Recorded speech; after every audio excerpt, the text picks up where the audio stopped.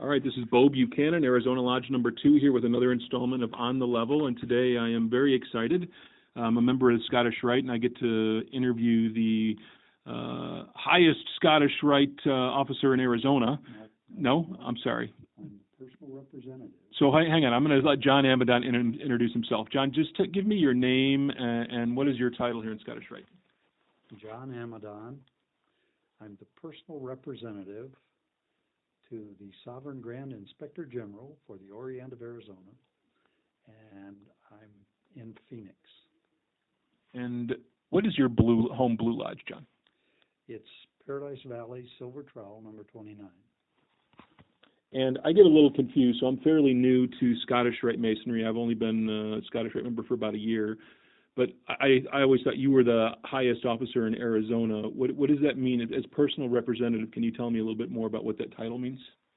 Well, I am kind of the eyes and ears for the Sovereign Grand Inspector General for the Phoenix Metropolitan, or the Phoenix Valley, and the northwest section of the state, which includes Prescott, Kingman, Bullhead City, and Lake Havasu. He can't be in all places at all times, so I take care of those areas and report back to him. I have a counterpart in Tucson who takes care of all of Tucson and southern Arizona. Okay, so you're the head honcho for me anyway, because I'm out of this Valley of Phoenix. So one of the first questions I usually ask, John, is why did you decide to join Freemasonry? Well, when I was a young man, in high school, a gentleman that did business with my mother and father at a neighborhood grocery store was talking to my mother one day and said that he was starting a DMLA chapter. And she told him that I would be a member. I had no input into that, but I became a member of DMLA and was delighted. I have a number of my family who have been in the Masonic fraternity, still are, and so consequently I progressed from DMLA into Blue Lodge. And I don't know if I heard you say, how old were you when you just found out about DMLA? I was 14 years old. 14, okay, so fairly young age. One of the other questions I always ask is when people became aware of Freemasonry. It usually is about that time or even younger. Can you tell me, is there anything about Freemasonry that is different than you expected when you first got into it? I don't think so. I had some exposure to it from family, and I saw the individuals who were in the Masonic fraternity from my family, and I kind of took from them. And I don't think there were any real surprises. I think it was basically that it's an organization, as it says, that is going to make good men better. And how long ago, when were you raised, and how long have you been in Freemasonry? I was raised in 1973, in December of 1973. I immediately got into the progressive line, and I was a master of my lodge, Silver Trowel number 29, in 1981. Wow. I was still in high school then. Sorry about that. Okay. What can you tell me about maybe one of your favorite memories of being a Mason? Well, yeah, I think I had the opportunity in 2005 to be awarded the 33rd degree Grand Cross in Scottish Rite. I had a secretary a Valley secretary here in Phoenix who did the original nomination, got it through the Supreme Council, and unbeknownst to me, all of a sudden I was going back to the biennial session, and my wife told me that I needed to take my tuxedo. And I said, well, I never wear a tux, I just wear a dark suit. And she said, well, I think you probably ought to take your tux this time. She was in on the secret, and when I got back to Washington, D.C., the Sovereign Grand Inspector General called all of the Phoenix Valley members that were there together, and then he dropped it on me that congratulations, I had been selected to receive the Grand Cross, which to me was just unheard of. I had absolutely no inkling of what was going to happen. Yeah, and for those of you who don't know, it's a very high honor. You cannot apply for it. You cannot do any ritual work or anything like to get it. It's something you're nominated for and is voted on by the Supreme Council. So it's quite an honor. Yeah, at this point there are about less than 100 Grand Crosses in the world, and some very significant individuals have been awarded the Grand Cross, and one of my favorites was Ernest Borgnine. He and I got to know each other, and he was just an incredible man. Wow, I didn't know you knew Ernest Borgnine. Wow. I always think of, what was the movie with the ship? Gilligan's Island. No, the one that it sank, and he was, I forget what the name of that movie was. Yeah, thank you for taxing my memory. Sorry, all right, we'll move on. We've touched on it a little bit already, but I want to specifically ask, what is it that makes Freemasonry important to you? Well, I think it's a way of life.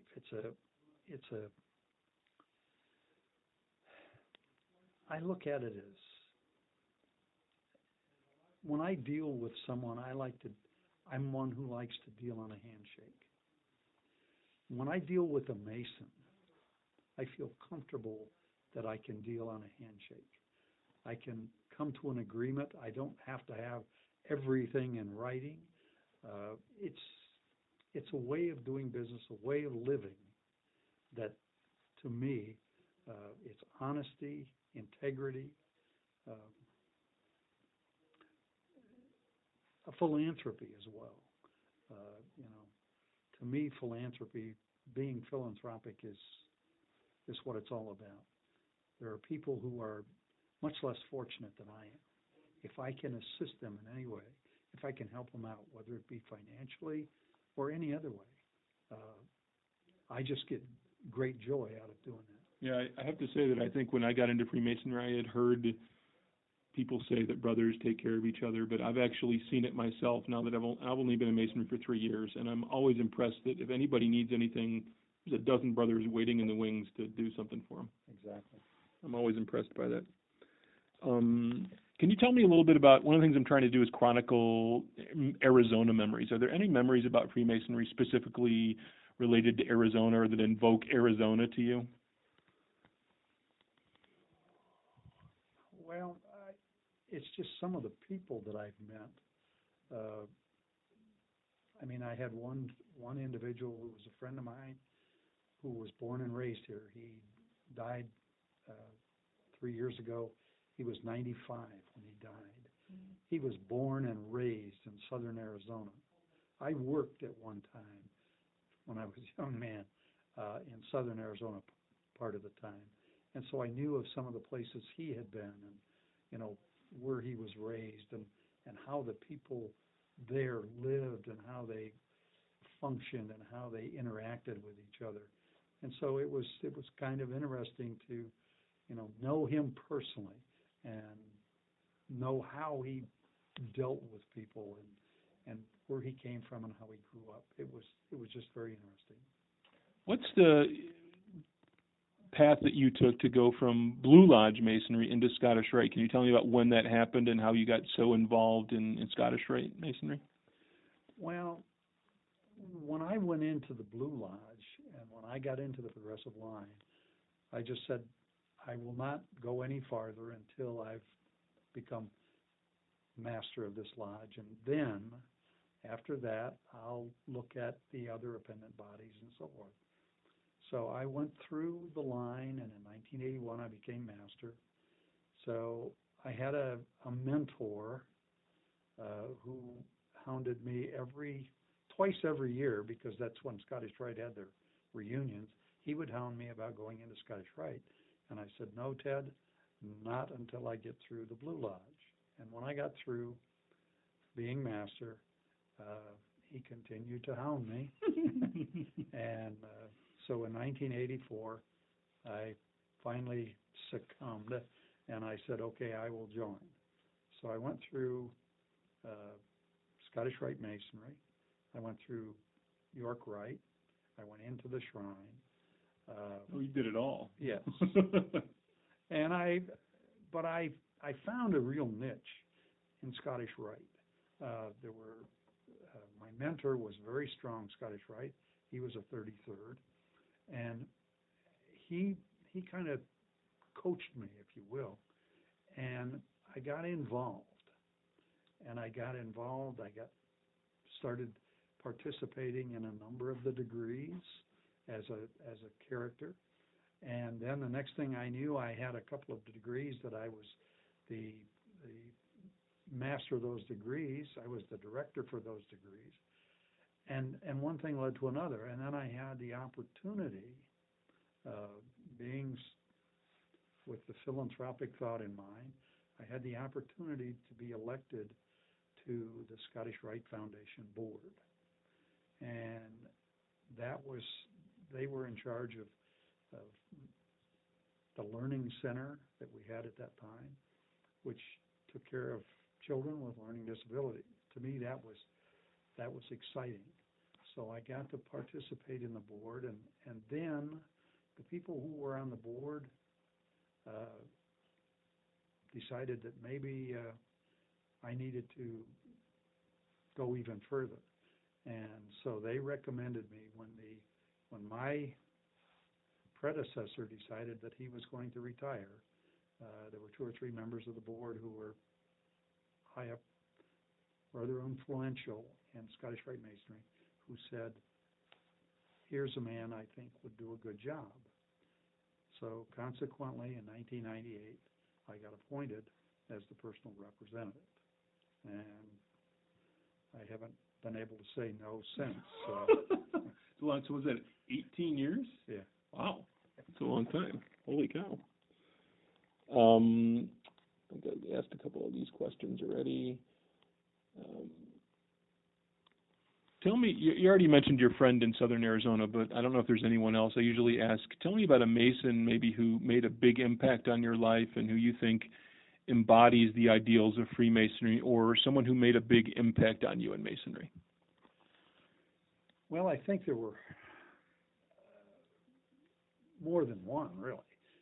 One was, his name was Ted Mounts. He was one of my mentors. He was a 33rd degree in Scottish Rite. He was a past master of our lodge, my lodge, as well as his. He was kind of the epitome. He was a businessman. He was a barber, really, and had his own bookstore and a couple of other things. And he was very influential. I had 3 or 4 others. The gentleman that I named from Southern Arizona, his name was Sam Madsen, was a businessman, and he was very active in the shrine.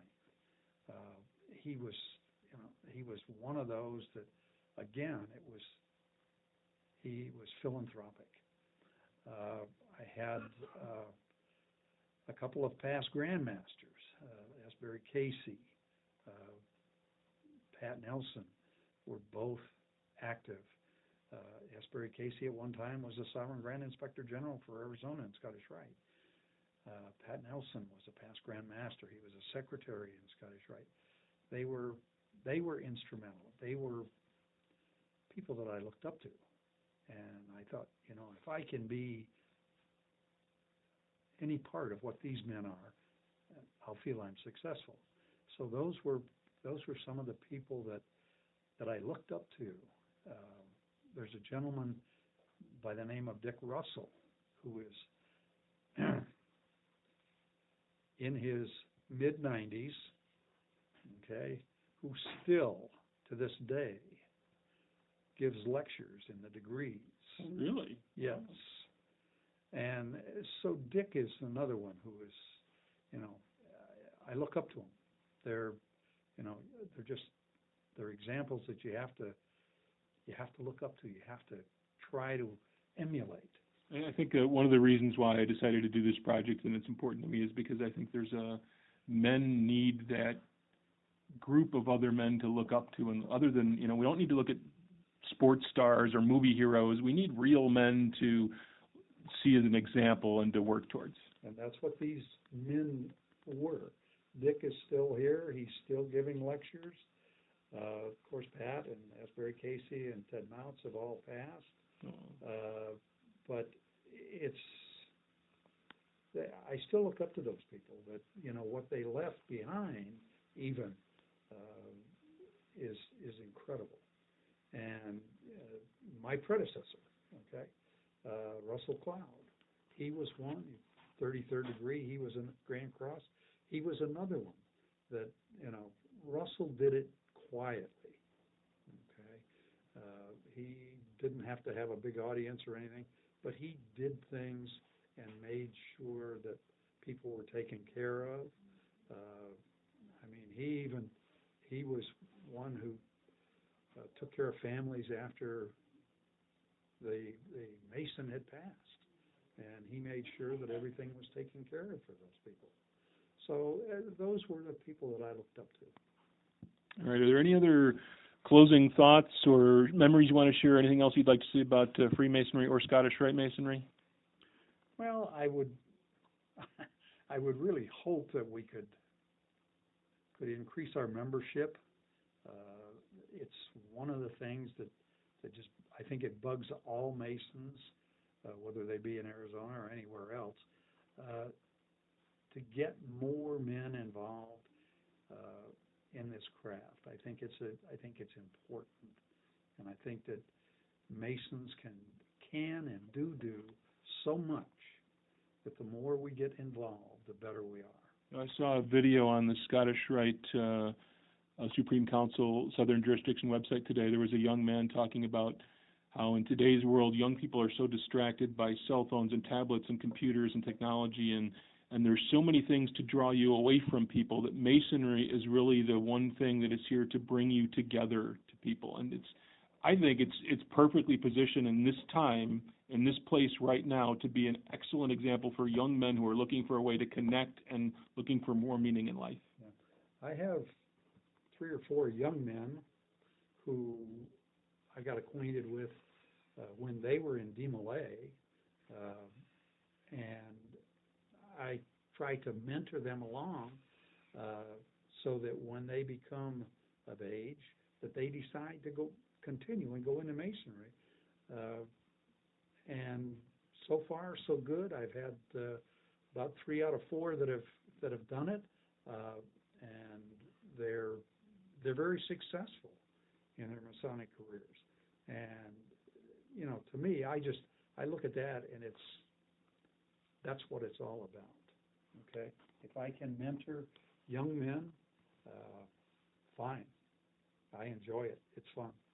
All right, John, thank you very much for taking the time to talk to me today. You're welcome. Thank Again, you. This is Bo Buchanan, and we're actually recording from the Scottish Rite offices here in Phoenix. So thank you for having me, John. You bet. Thank you.